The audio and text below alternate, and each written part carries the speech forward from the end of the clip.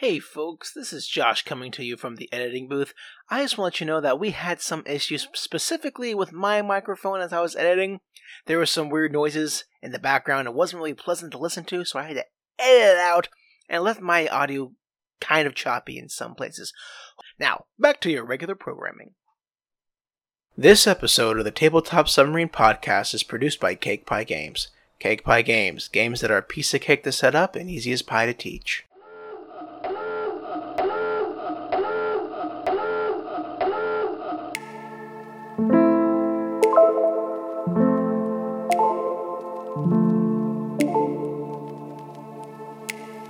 Welcome to the Tabletop Submarine, where we dive a little bit deeper into why we love board games. Strap in and prepare for a deep sea adventure. Here are your hosts. Voyagers, gamers of old, war gamers, Euro gamers, Roland Riders, and those who still like Candyland, welcome to the Tabletop Submarine Podcast. It is so good to have you here. We are, deep. I think at this point we're going to be in the new year. I'm still not sure. We tried to make our recording schedule release at a good time, but sometimes chaos happens. Either way, this is going to be definitely in the month of January. Welcome to the new year. As always, my name is Josh. With me is my number one co-host and keeper of time. I'm Andrew, and this week we have a very special guest. We have Will Meadows from the Tantrum House, also game designer of Steam Court. He's on our show this week, so welcome, Will. Whoa, I don't usually get credit for the game design part. Thank you guys for having me. I'm excited to be here. Sometimes I do a little bit of research, yeah. Just a little tiniest bit. The deep dive. There we go. I like it. Exactly. We like to go deep here because we're in a submarine. That's our whole motif. So, Will, for those of you who don't, maybe our listeners who don't know what Tantrum House is, or maybe don't know you as a person, who are you? What do you do in the game industry? Yeah, so my name is Will Meadows. My wife, Sarah, and I started Tantrum House. Wow, it's probably been close to a decade ago. It's getting way back there. The long story short version is we got married and we're poor and we needed something to entertain ourselves. And so board games it was, especially once we started having a couple kids. And so it was stay at home and play games while the kids were in bed. And that turned into community game nights where we were inviting friends over and neighbors. And it kind of just grew from there out of control. And at some point, myself and Ryan, a good buddy at the time, designed a board game. We put it on Kickstarter. It failed miserably the first time, but we came back with a vengeance, and we got it funded and had a great time with it. That really whet our appetite for just the board gaming industry as a whole. It kind of ignited our passion for helping other creators. And so at Tantrum House, we kind of gave up on the self-publishing thing and turned into more of just a media promotion channel, where we were helping other Kickstarter creators get coverage for their games and offering them tips and advice and reviewing their Kickstarter pages and things like that. And it's grown over the last 7 or 8 years, especially, to where there are now 4 couples who are pretty full-time with it. I mean, we all have full-time jobs on the side. I don't know which side we're on.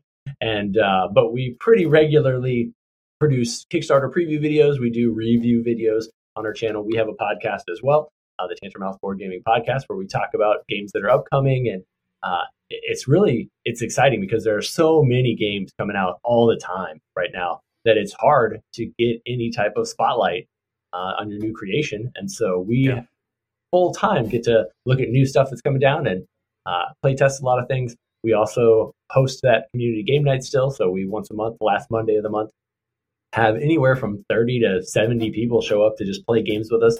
In Greenville, South Carolina, that's where we're located at. And that turned into Tantrum Con a couple years back, our official board game convention. So we host a 3 to 4 day convention in Charlotte, North Carolina each year. And that's been growing and growing each year. And I think maybe some of you guys have been there before. And it's a blast. It's really, really a great time. And we super enjoy being able to give away all the games that we've been given throughout the course of the year, play lots of games. We have some really fun events there that are pretty unique, I think. And it is coming up. So the planning is underway. Badges are on sale. We're doing all the behind the scenes stuff, trying to put it together. So we're excited. It's going to be a great time. Yeah, you are very, very busy with all sorts of things. And congratulations on all you accomplished. I guess your podcast is on episode 240 something. So you've been doing that for quite a while. That's pretty awesome. And yeah, TantrumCon got on my radar last year when a lot of the friends that I had made in the industry were talking about how great it was and how it's now one of the biggest up and coming cons. It's actually gotten to be, from what I understand here, it's number 4 in the country is what I've heard. Whoa! So people are saying, from what I'm hearing, people are ranking it, like Gen Con for the biggest, then you got Origins, and then it's either PAX or Tantrum is what people are saying. Wow. So you're up there in the top 3 or 4 is what I'm hearing.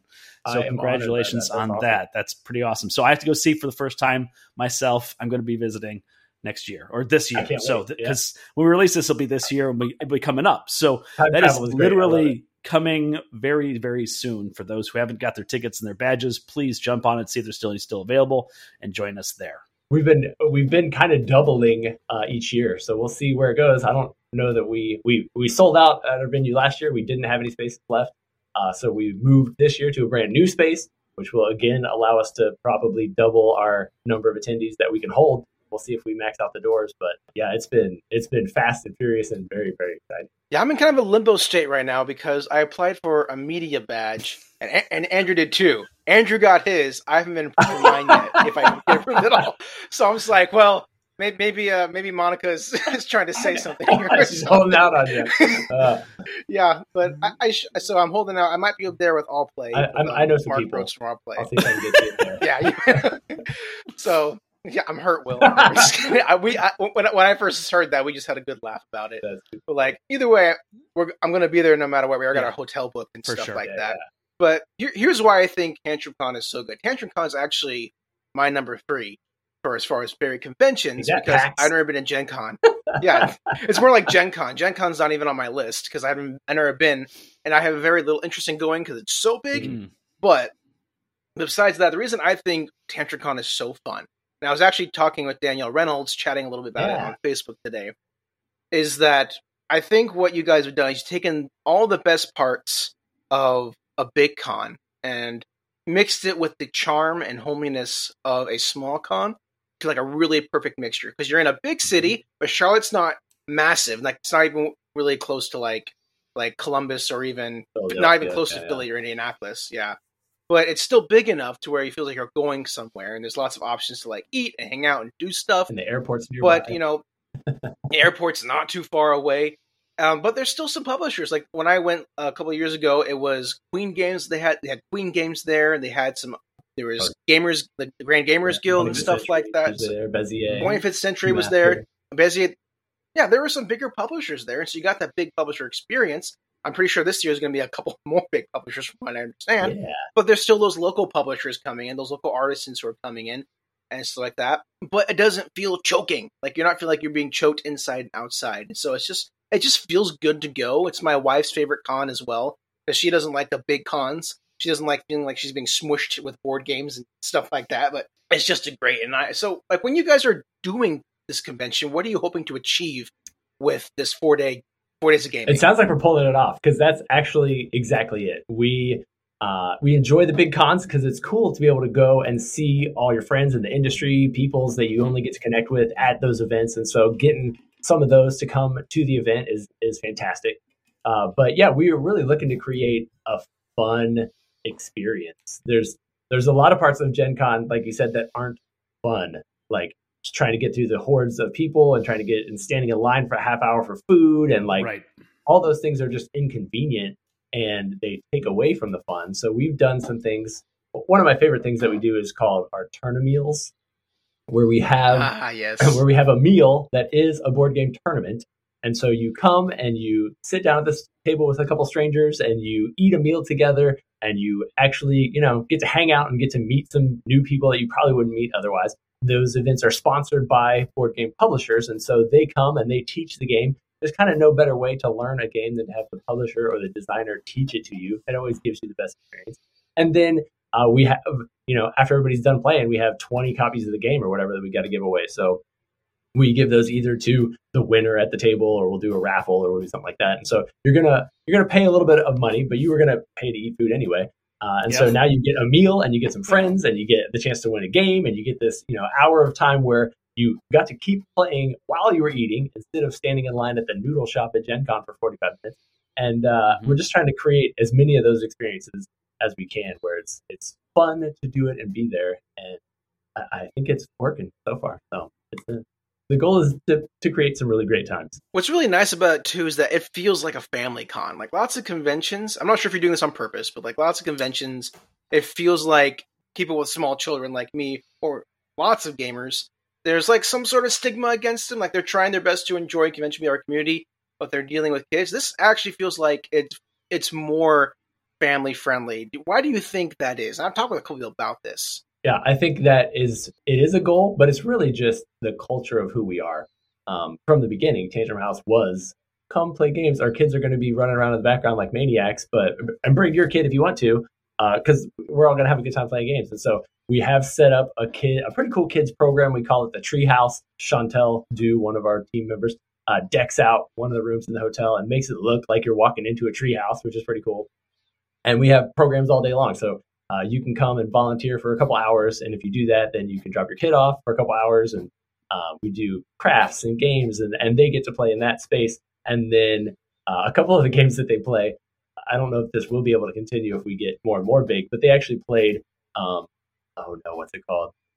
Sus, where like the traders. Among Us. Yeah, Among yeah. Us. I can't think of it. They play a real life version of Among Us, where she gives them tasks that they have to run out and do all over the exhibit hall.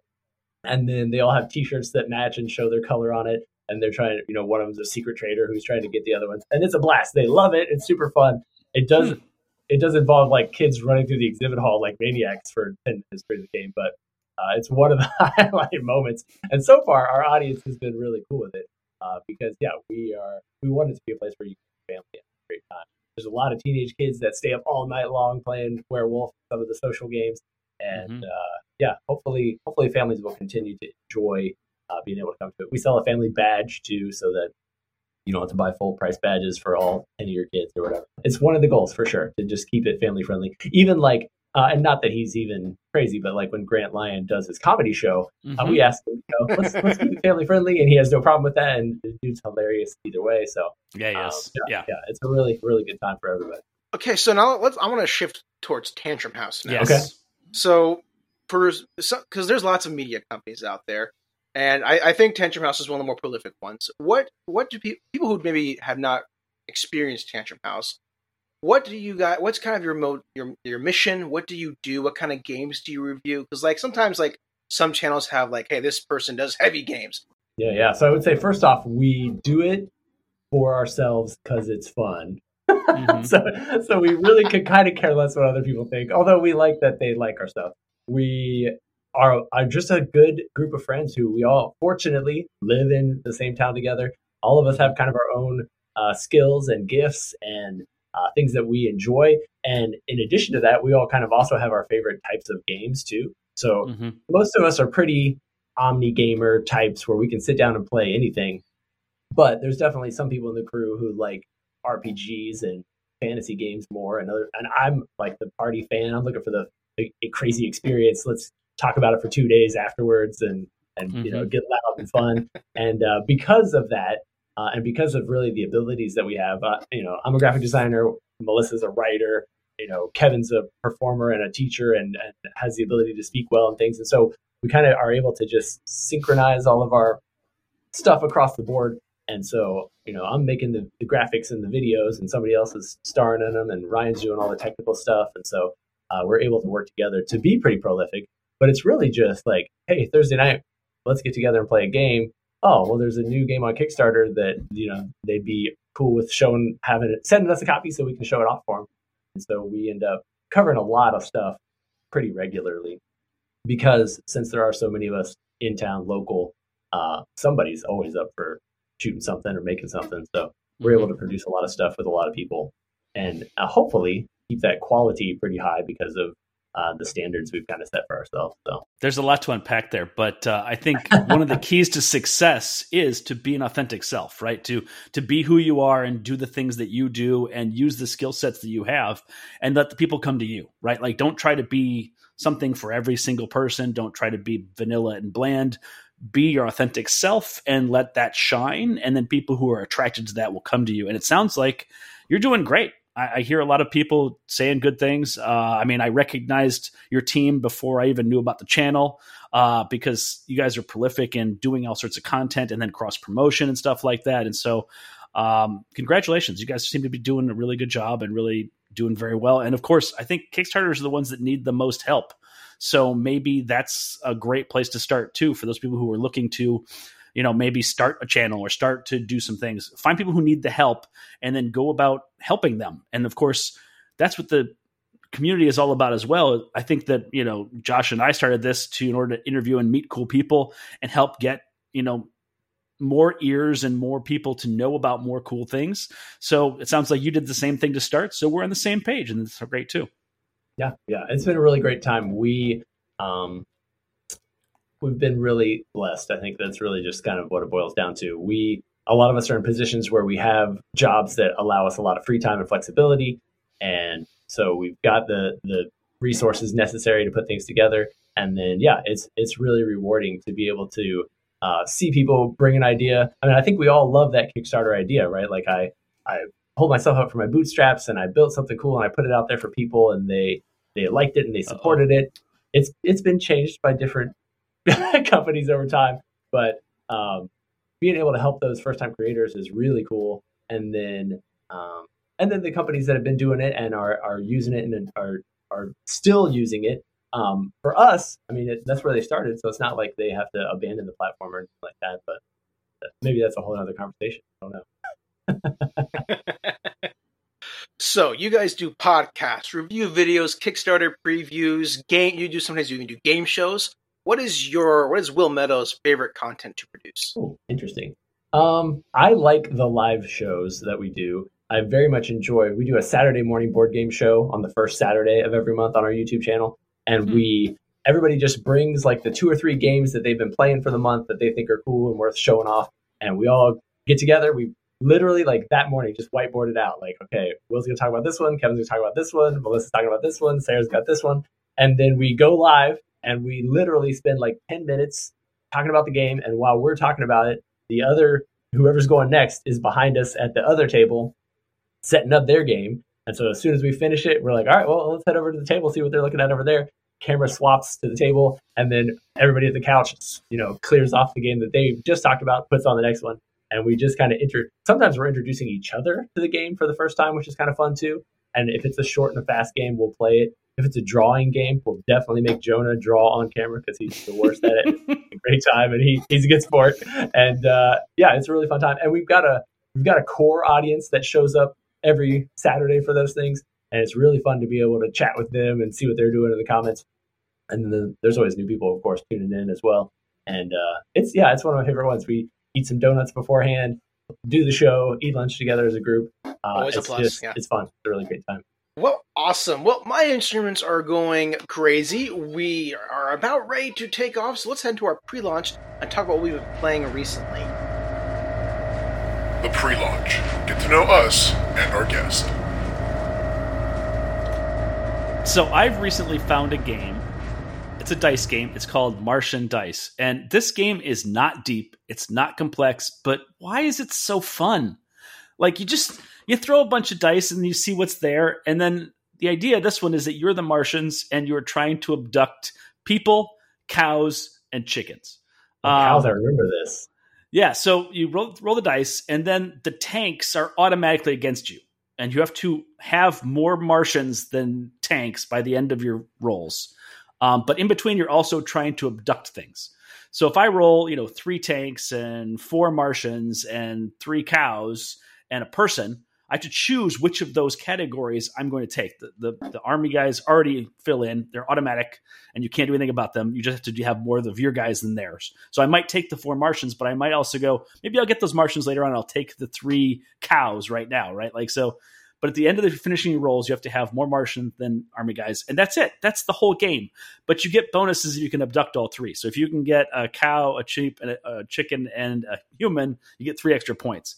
It's like the first of 21. It's super simple, but for whatever reason, it's so much fun to throw those dice and see what comes up and then make a decision about what you're going to abduct. So that's what I've been playing lately. Recommended. It's more fun than it should be. Will, what have you been playing? So yeah, we were just talking about those live playthrough experiences. We just last night, now granted this will be a month ago by the time you watch this, but we got to play the new Firefighters on Duty. It's a Kickstarter coming from Artipia Games. They're already funded, so you're not gonna be sad if you don't get to try this one out. You should get to try it out. It's a great time. It's also a dice chucker. It's a real time save the city that's burning down as firefighters game, and it's cooperative. Okay. So you're all working together. And you're trying to put out fires. You're trying to load your truck with water. You're trying to chop down doors with your axes. There's all these like different hazards and things that come up, and you might have to cut the power to the city block before you can enter an area or clear some debris. You have 6 2-minute rounds to do it in, and all of those 2-minute rounds are crazy frantic. Just roll dice, move truck, roll dice, move firefighter, roll dice, move injured person, roll dice, put out fire. And then at the end of the round, you check to see, like, did we have any casualties? Is anybody left in a fire? If you have casualties, you immediately lose. So there are lots of ways to lose the game. Areas of the city can burn down if too much fire gets into their space. You've got scenarios that you're playing with, and so you've got different goals you're trying to achieve each time you play it. And it was fun. It also felt some of those times, some games that are real-time dice chuckers are just like crazy chaos. This one is that, but then in between each round, you can kind of sit down and strategize with your team, like, all right, you've got to go over here. We got to save that guy. I'm going to work on getting the fire out because I got water still in my truck, but you're going to have to come in and save the people because you're driving the ambulance car, or whatever.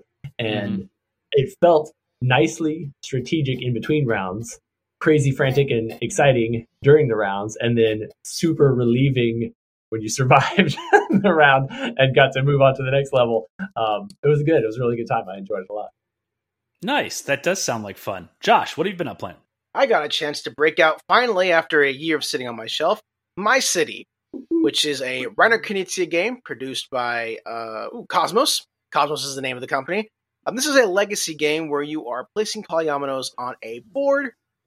And it's basically like you're flipping cards. The cards tell you what piece to play. You put the piece on the board, and that's how it starts. Extremely simple. But as you play the game, you open up different envelopes. It adds more and more rules and more complexity to the game. And I gotta tell you, I absolutely love it. This is Reiner Knizia can barely do wrong in my book. I know he has some bad games out there, but like this is not one of them. This is just the simplicity of how this game introduces you to a very simple concept of just placing polyomino pieces on their board. And if you lose the game, you usually get a benefit in the form of a sticker you place on your board. If you win the game, you actually get like some sort of deterrent, like either a rock or something on your board that makes it more difficult. Those decisions are agonizing, and I didn't realize until after I placed my sticker. And I was like, why did I do that? I'm an idiot. Because as the game progresses, they're adding more and more ways to score, more and more restrictions and limitations. I don't want to spoil anything in case people still play it, because My Island just came out. It's a good time to visit My City if you want to get into My Island, because My Island is chef's kiss, magnificent. I love it. I love polyomino games, and this is probably this very well might be Isle of Cats is my favorite polyomino game, because I've loved Isle of Cats for a long time. It's just so good. Reiner Knizia is a genius. I can't wait to try My Island after I finish this one. But that was My City. Have either of you tried this one out? Yeah, so I own My City. I've only ever played Scenario 1. I have not yet opened up the envelopes because dang it, Andrew. I kind of just like the basic. Like, I like it as it is. It's very fun. I recently tried out the My Dice version of that one, which is interesting because you do not have guaranteed polyominoes coming out. So it's harder to plan ahead for specific spots. There's no possible way to do that. But I think these are really good games. Highly recommend it. And one of these days, I'm going to open some envelopes. But for right now, I haven't. What about you, Will? The funny thing is I'm in the same boat. I've only played the first scenario of My City. However, I have played, I think, 10 to 12 of the scenarios in My Island. Oh. And it is great. I do enjoy it. You said Chef's Kiss. Have you played it yet, or are you hoping to? I'm hoping to play My Island. I said Chef's Kiss for my city, but My Island, I was hesitant because it's hexes, and although I like hex polyomino games, I'm like maybe. But I've been seeing some good things about it, and with how good my city is, I'm much more inclined now to jump into it. I'm going to be touring Cosmos at PAX here, so maybe I can pick up a copy there. We'll see. We'll see. Yeah, My Island is great. I think you would very much enjoy it. We haven't finished it yet, but it's added some really great things. Again, don't want to spoil anything. What's very funny about the game is that there are some parts at the beginning of the game where it's kind of like, oh, I really wish I could do this. And then they hold it out on you for like 6 rounds, and then you're like, finally, I've been waiting. Get it. It's crazy. That's the funny thing about this. Like, we always say, like, no spoilers when it comes to legacy games, mainly because of the story, but, like, this has no story. Like, that's what I laugh so hard. Like, the theme of this game, if there is a theme, like, it's like 2 sentences. It's just like, you arrive to new land, and you start building houses. Yeah. My Island's a polyomino game. It's like, at least they're honest. Like, they know there's no theme to this game. It's just a puzzle. So, yeah. Like, when we say spoilers, the mechanisms in this game really start amping up frustration and stuff. Right. Yeah. So, that's My City, designed by Reno Knizia and produced by Cosmos. Gents and friends, we are ready. My instruments say we are safe to go down, so let's head into our dive.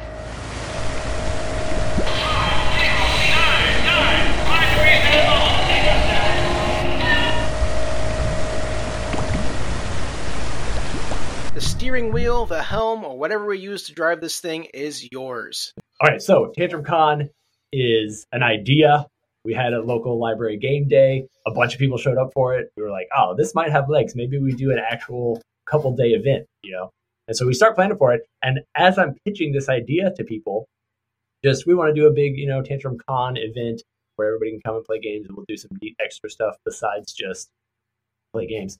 I guarantee the first 5 people that I told this idea to all made the same exact comment. Oh, what are you guys going to do? Are you going to like flip tables or what? And the first 3 people that said it, I was like, yeah. By the time the 4th person said it, I was like, we are. I don't know what's going to look like. I don't know what the plan is going to be. We are going to flip tables at this thing. It's going to be crazy. And give the people what they want. Right. As soon as I started telling people that, they were like, that's when they started getting excited. And they were like, we want to come. I don't know what it looks like. Let's flip tables. I'm not really a procrastinator normally, but I just didn't know what a table flipping event should look like. And so in the weeks leading up to this convention, everybody else on the team is like, have you figured out what you're going to do for the table flip part? And I'm like, it's on the schedule for 5:00. I don't know what's going to happen. So we had a couple guests who showed up that first year. Good friends, really pumped that they were able to make it. Derek and Lizzie Funkhauser were among those peoples. Mm-hmm. And so I thought, man, originally I thought like I was going to flip the table, or I don't know what I thought was going to happen. But when I got there, I was like, hey, would you be interested in doing a table flip? And he was like, of course I would. What does that mean? And I was like, I don't know. I'll figure it out really quick. Hold on. And also there were Tony and Marty from Rolling Dice and Big Games, their podcast. And so I drugged them in as well. And so I said, hey, here's what we're going to do. We're just going to announce that the show is starting. We're going to announce that you guys are guests. We're going to load the table up with copies of Monopoly, because everybody's ready to flip that one. Absolutely. And then we're just gonna do a countdown, and you guys are gonna tip them over. I don't know. We'll see what happens. And so somebody there was safety conscious. They were like, we should probably like make them wear safety glasses, or like should we have like a tape up to make sure people don't get in the way, And we're just like literally making it up 10 minutes before it happens. We clear the audience way back. We get them up there. They got their goofy Lincoln safety glasses on. We just kind of went for it. It was like a 3, 2, 1 countdown. And on 1, I yelled flip. Everybody in the audience went crazy. And Derek, who is a giant, picked this table up, threw it into the air like, I should have measured it. I want to say 15 to 20 feet. It probably wasn't that. Wow. But it was so high. Pieces are flying everywhere. Money is fluttering down. Houses are getting chucked everywhere. The little dog is getting, shot in somebody's eye. He yelled with like great gusto, as he tosses the table. His table, it hit the ground, it crashed, it fell apart. Simultaneous to that, Tony and Marty are over here, and they flipped their table, and they did it in perfect synchronization. The table did a literal 360 and landed back on its feet, which has not happened since. It kind of just bounced. Everybody was kind of shocked that it happened. None of us knew what the proper response was. Everybody in the entire audience just goes crazy. Everybody's screaming, "Whoa, it's amazing!" The energy level was exactly what I hoped it would be. We kind of stood in shock for a minute, just looking at this monstrosity that we had accomplished. Pieces are scattered all over the floor. I was like, round of applause, everybody. That was amazing. Everybody claps. And I was like, whose do we like better? And I pointed to Derek, and everybody went crazy. And then I pointed to Tony and Marty, and there was a pause for a minute. And then we looked at the table still standing there like it was ready to go for round two. And everybody went crazy again. I don't even think we awarded a winner the first year. We just clapped. It was a great time. It was super fun. And this made up moment has turned into our annual table flipping tournament. And so now we do it every night of the convention. We have special guests who jump up on stage. Last year, we allowed audience members to compete in a trivia-based contest. So we used vote in on your phone, and the top 3 winners are going to come up on stage. They came up on stage. They competed in another minute-to-win-it style dexterity game. Mm-hmm. And then 2 people went on, and they got to flip it. And I think they flipped with like Daryl Andrews and Ted Allspaw from Bezier. And we make a show out of it each night, and it's gotten bigger and better every time. We got countdown clocks, we got the slow motion. I'm hoping this year, this is kind of top secret because it may not work.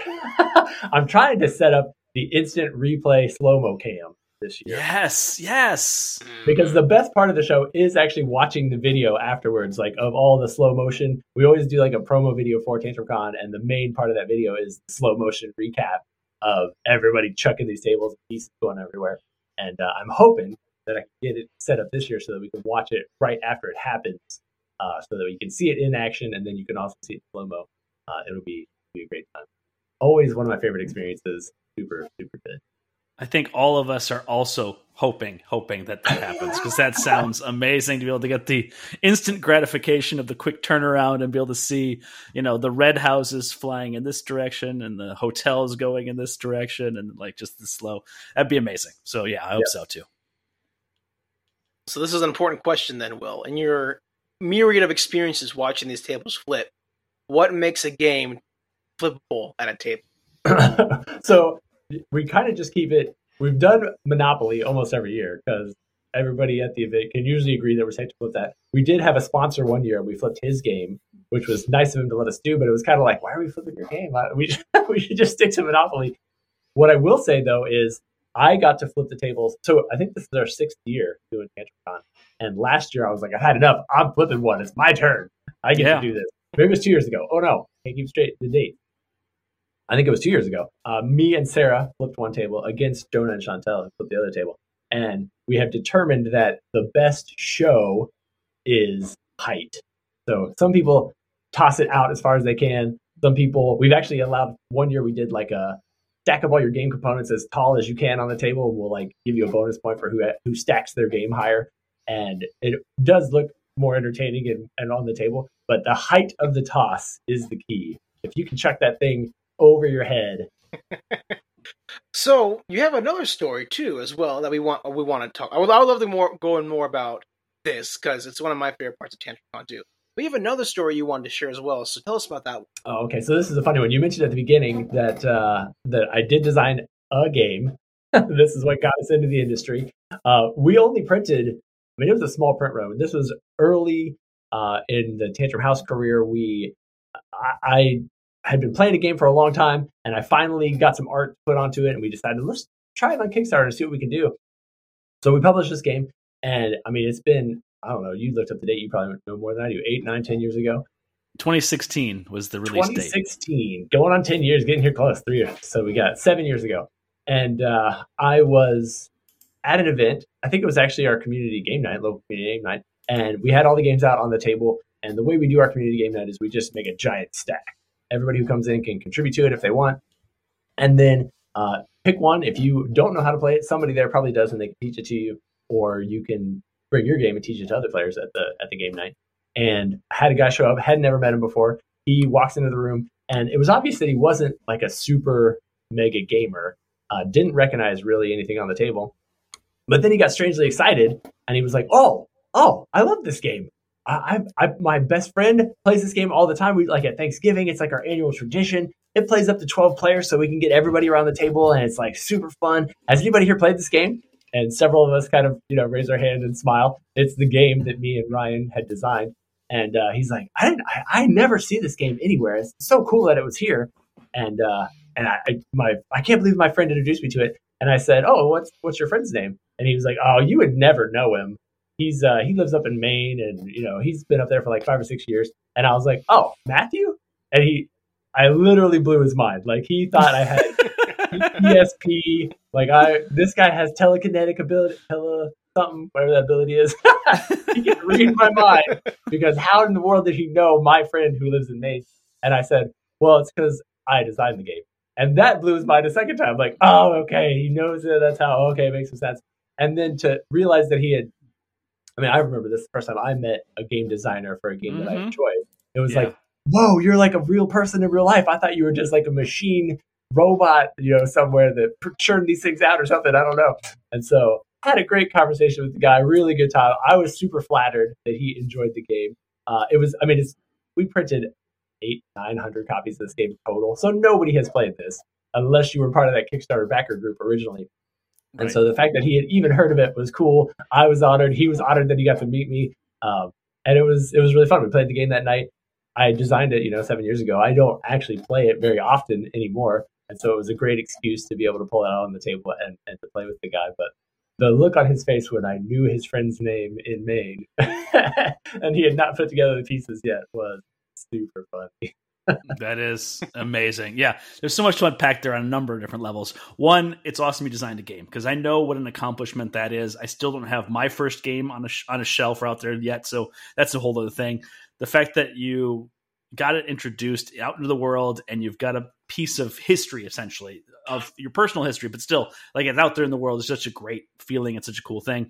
And then for someone to recognize the work that you put into it, because I know exactly what it takes to design a game, and it's not a small amount. It's not a small feat. So for someone to recognize it and then also appreciate the work you put into it, that's got to be a great feeling on top of it. And then on the other side, yes, of course, to meet the person who designed a game that you love is also such a cool experience. And it's not that I think that they're robots or out in the world or whatever, like maybe you do, but still, it's just the small likelihood of ever meeting that person in real life that isn't, it's just so astronomically small unless you go to a specific game night. Like, it's just such a small coincidence and such a cool thing. And yeah, I think that's amazing. It's wonderful. Now, the biggest question I have to ask is, if you were to re-release that game, what changes would you make to that game? What would you update? What would you make different? Yeah, so the game is a 1 to 12 player ladder trick taking game. It's kind of like President or Tichu, maybe, if you played any of those games. Sure. But it's set in a steampunk world, and so all the characters are steampunk characters, and they each have a unique power. So each seat that you sit in is going to give you a different ability in the game. And then in this game, because the idea is that it's a social mixer game, you actually switch seats depending on how well you did in the game. And so if you go out first, if you're able to get rid of all your gear cards first, you become the engineer to the queen. You get all of her luxuries. And whenever I played this game originally, which is like a deck of cards back in the day, we would actually have the tables set up so that, like, the queen's seat was like the luxury recliner with the foot massager and the nuts and the drinks, beside her at the table. And the tea boy, who was like the servant to the queen, the lowest at the table, he had to sit on a bucket, and his job was to like shuffle the cards for everybody and pass them out and deal them and take everybody's discarded cards. So that experience is what I was trying to create in this game. Right. And I think I got pretty close. We really ended up cutting costs a lot, because when as I mentioned, we didn't fund the first time. We didn't know what we were doing. We didn't have an audience. We didn't try to do any marketing. We just kind of put it on Kickstarter and thought, if you build it, they will come. When we came back the second time, we had a lower price. We worked hard to do the marketing for it and stuff. However, when we did cut the costs to give us a lower goal, we did end up not really cutting quality corners. That's a word.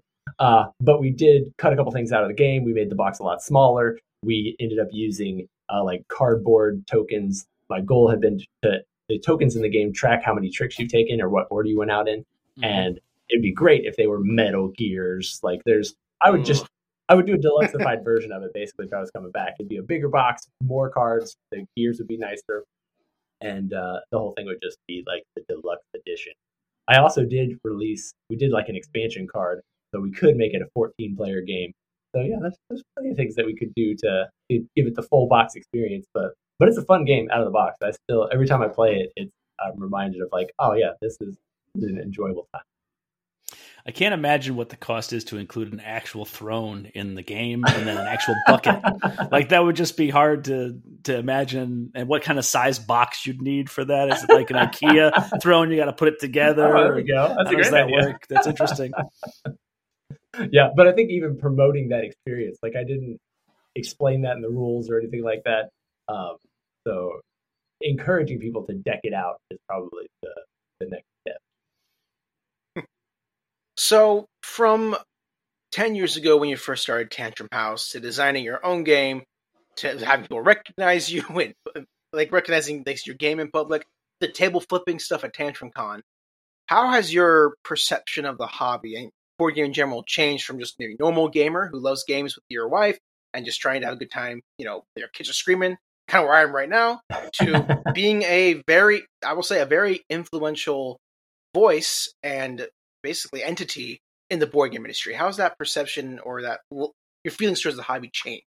I definitely grew up playing all of those mass market games, and I really didn't assume that people were even behind them. Like I assumed it was a team of marketing people somewhere that had put together this Monopoly board and put out 1 million red houses or whatever. And so when I started getting into the hobby, which came through the normal channels of playing Settlers of Catan and Ticket to Ride, and just kind of experiencing some of the newer games, I thought that was pretty cool. My background is in graphic design. That's what I went to school for. And so the thing I appreciated most was just like, wow, this Ticket to Ride map is really interesting compared to a lot of the, compared to checkers and whatever else, all these other games that are out there that aren't actually attractive. There's 30 million versions of Monopoly, but I didn't actually really picture like the people behind it. I just assumed it was put another NASCAR skin on it, or whatever. And so to get into the industry, to run into, we're lucky we get to live in the same town as Richard Lanius. And so he was one of the first board game designers that I met in person. And to hear his story and to just see like, he's a graphic designer. He was just a regular guy working for, the phone company or something, I think originally, and had this idea for a game and he put it out and he made it happen. And now he's like retired and he just makes games. That sounds great. Yeah, right. And that was kind of one of the things that I had always grown up wanting to do anyway. My dad was big on like, you find something that you love to do, then you're not going to feel like you're working. You're going to feel like you're doing stuff you love. And so we enjoyed the board game thing. Both of us, my wife and I, both grew up playing board games. It was something we had in common from the very beginning. And then finding new friends who had that same hobby, it just became a whole lot more personal over the years. And so, as I said, like now I see tons of board game designers all the time, and I recognize their names and their faces, and we've eaten dinner together. Like I have relationships with these people who, when I walk through the Target aisle, I can identify. Oh, I know this guy. I know this guy. I know this guy. I know this guy. I know this lady. I know this artist. I know this whatever. And that's really been super neat. And then I actually don't even really realize it, I guess, because you kind of mentioned it. And then this friend who saw the game, like I guess to a certain extent, I'm a little bit in that myself. Like people do see us at events and they come up and say hi and they want to greet us and they feel like they know us, which I think is super cool. It's a really, really cool experience to just be able to do something that's really so much fun with a group of people that are so, that are here for the same reasons. And it's become it's not quite family level. I won't go that far, but it's a much deeper level than just like, there's a strange robot that makes games. Like, it's really, really fun to be able to have input into these things, especially on the Kickstarter front. A lot of people do look to us for advice and suggestions, and they want us to play test and get help on their stuff. And it's really neat to be able to speak into that intelligently and to actually offer help and then see these people grow. One of my favorite things is when we do a Kickstarter for a company that we've never heard of, and they put out their first game, and it's not great. And, we'll try to, maybe you should try this, or have you thought about this, or why are players being eliminated on round 2? You should probably remove that from your game, whatever. And then to see them 3 or 4 years later coming back to Kickstarter with their second or third game, and now it's like, oh, this is a real looking game. They hired industry artists and like they're crushing it now. That's super cool to know that we maybe had a little bit of a little helping hand in that early in the game. So it's cool to be able to see it grow. So now that you're kind of like, quote unquote in the industry, what is the one thing about the industry that you think people like maybe like the layman gamer, as a terrible term, but I'm using like the normal gamer, what's the greatest thing you think they maybe don't understand about it that you think they should know? Oh, I got one for you for sure. So board game conventions can be kind of intimidating. They're big. There's lots of people there. It's kind of crazy. I know plenty of people who are like, yeah, I wish I could go to a board game convention, but I just can't really afford the hotel or the travel or the whatever. And the thing that I have been delighted by is getting to a board game convention is much easier than you may think it is, because all the publishers that are out there are looking for demoers of their games at the event. And so if you're willing, and now granted, not everybody has the personality to teach games and things like that, but yeah, if you like a game and you know how to play it and you're willing to teach it, getting a spot as a volunteer at a board game publisher's booth is surprisingly easy. Most publishers have their marketing guy listed on their website, and all you got to do is send that guy an email and say, hey, I don't know if you have any spots left on your team, but I'm interested in volunteering for Origins next year. What do you think? I would say 90% of the time you're going to get a seat at the table, because they're always looking for people who are excited. They're always looking for people who are enthusiastic about their product. Yeah. And it's never easy to find all the seats that you need to fill. I've run a couple board game booths for companies, as part of the freelance gig that I got going on. And I'm always looking for demoers who are willing to, like, I'm not going to pay you to come to the event, but if you get here, I'll give you a hotel room. I'll give you a badge. I'll give you something to do all week. I'm going to give you an armload of games at the end of the week to take home with you, because I can't sell them anyway. They were opened. And it's just a really fun thing to do. And I've introduced that to a number of people. So I'll run into a random guy who's like, oh, I wish I could do that. And I'm like, if you really wish it, send me an email. I'll hook you up. Right. Like, it's not hard to get a seat at the table. And it's a great way to be able to pay for the event. I mean, we don't get paid to go to these conventions unless we are helping a company or demoing for them or working or doing something like that. And it's just a really great way to be able to fund the hobby, put a little bit of work in, a couple hours of demoing a day, and you're going to get a really cool experience out of it. I'll piggyback on top of that and say, hey, even if you don't have a publisher you're specifically passionate about, go ahead and reach out to the convention themselves. They need people to take tickets and hand out badges and work security or whatever. I mean, there's setup and takedown that needs to happen and stuff like that. So there are plenty of other ways you can volunteer, even if, your favorite publisher says no because they've got enough people already. Well, there's other ways you can find a way in, and I highly recommend that. Even if it's just, the one closest to you. It doesn't have to be Origins. It doesn't have to be a big one. Right. It can be, a small regional con. There are lots of little ones like, I'm here in Chicago. There's a couple ones that just outside of Chicago. There's like Polar Vortex coming up and stuff like that. So that's a small one.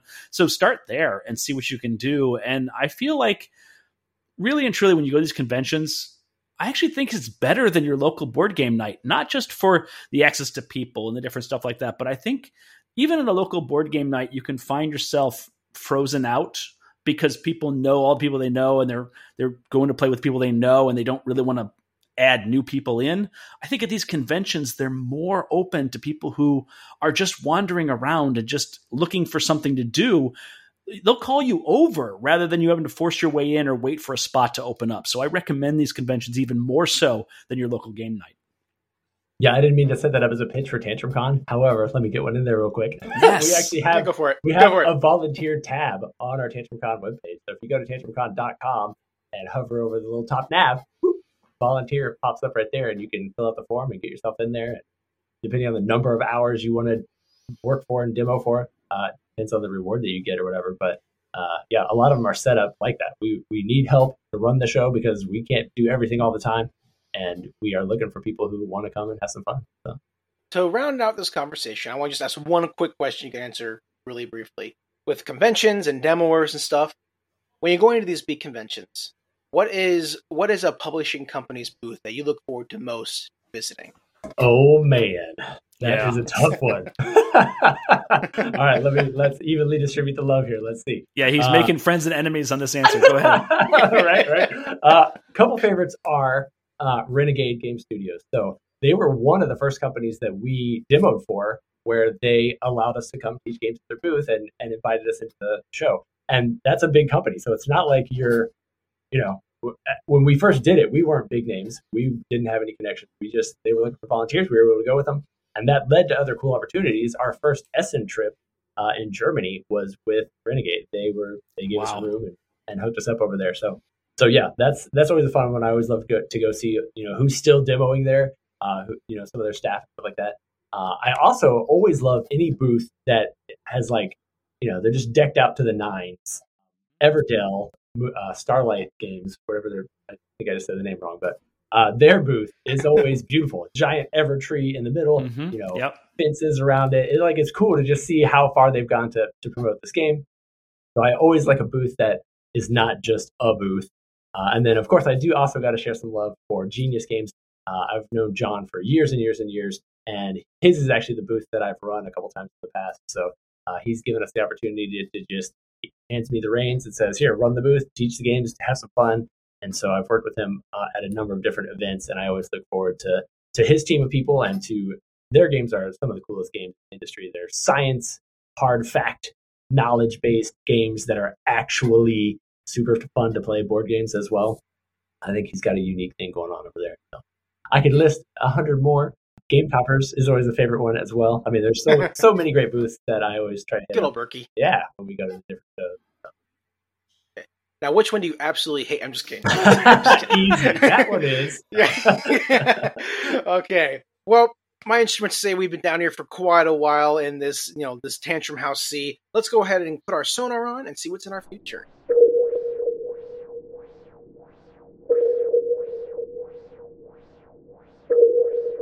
We are on our sonar. We're going to talk about games we're looking forward to playing. I want to hear about this game because it's one I've been looking forward to play myself, but I haven't had any plans to actually get it quite yet. So go ahead and take this away. Yeah, so in the very opening, you welcomed Roland Writers to our show, and I appreciate that because this next one is Hadrian's Wall, the Flippin' Right.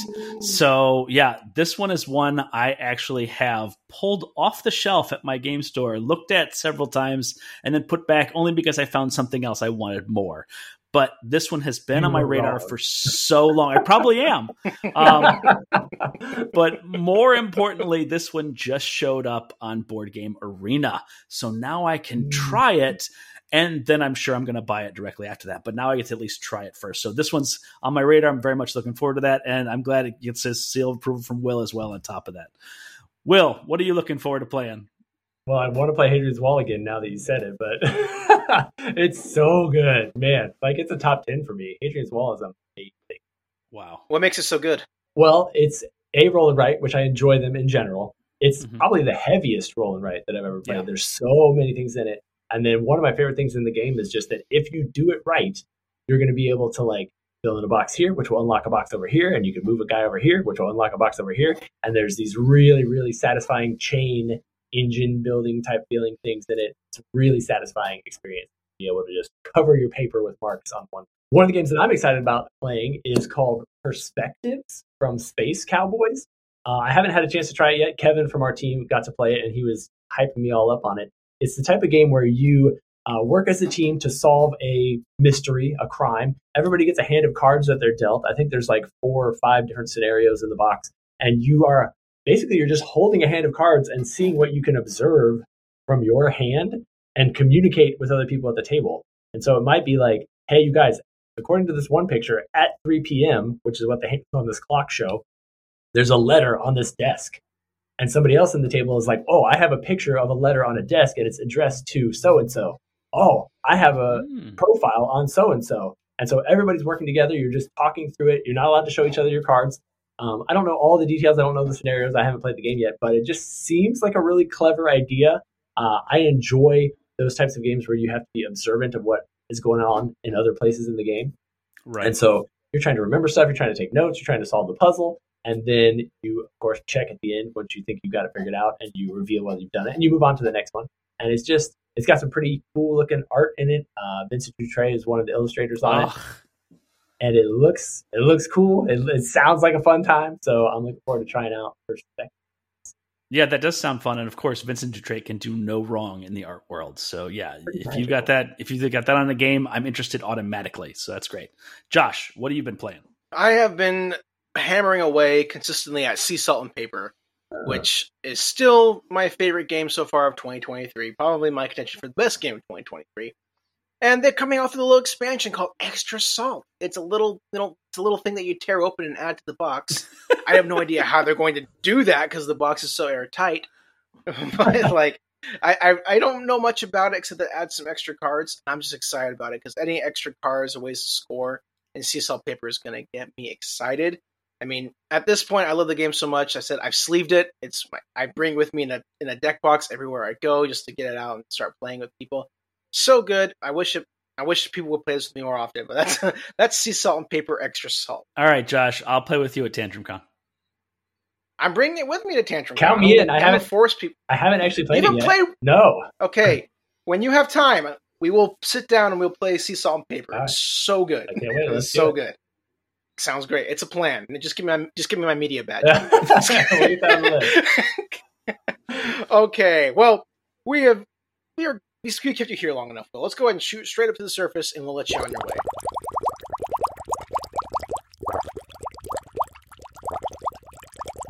People want more Will Meadows in their life, or they want more TantrumCon in their life, Tantrum House in their life. What can they do? They can find us at tantrumhouse.com. That's where we post all of our newest videos. We're on YouTube. We've got the TikTok, the Facebook. I think we might even have Twitter. Pretty sure we have Twitter. I don't know. Instagram. You can pretty much find us on any platform. We also do have a podcast that comes out every other week. And then we would absolutely love to see you come to TantrumCon. You can find that at tantrumcon.com. Get your badges now. Maybe a media badge. We'll see. And we'd love to be able to hang out in person. That's really our favorite thing. If you're in the upstate area of Greenville, South Carolina, we do a monthly game night. So come out and hang out with us there. Really, really good time. We enjoy teaching and playing and having fun. And we'd love to do it with you as well. And what dates are TantrumCon again? TantrumCon is January 25th through the 28th. 2024 will be in Charlotte, North Carolina. I've also noticed that you guys have T-shirts. So for those people who need clothing or gift ideas for Christmas or any other holiday coming up, recommend some T-shirts there too. Yeah, thank you. My wife hand screen prints those with love. So wow. Well, again, Will, thank you so much for coming on today. As always, my name is Josh. I'm Andrew. I'm Will. And this has been the Tabletop Summary. A great time, guys. Thank you for having me. Thank you for listening. If you'd like to support the Tabletop Summary podcast, please consider giving us 5 stars on iTunes and share this podcast with your friends, family, and other gamers in your life. See you on the next voyage.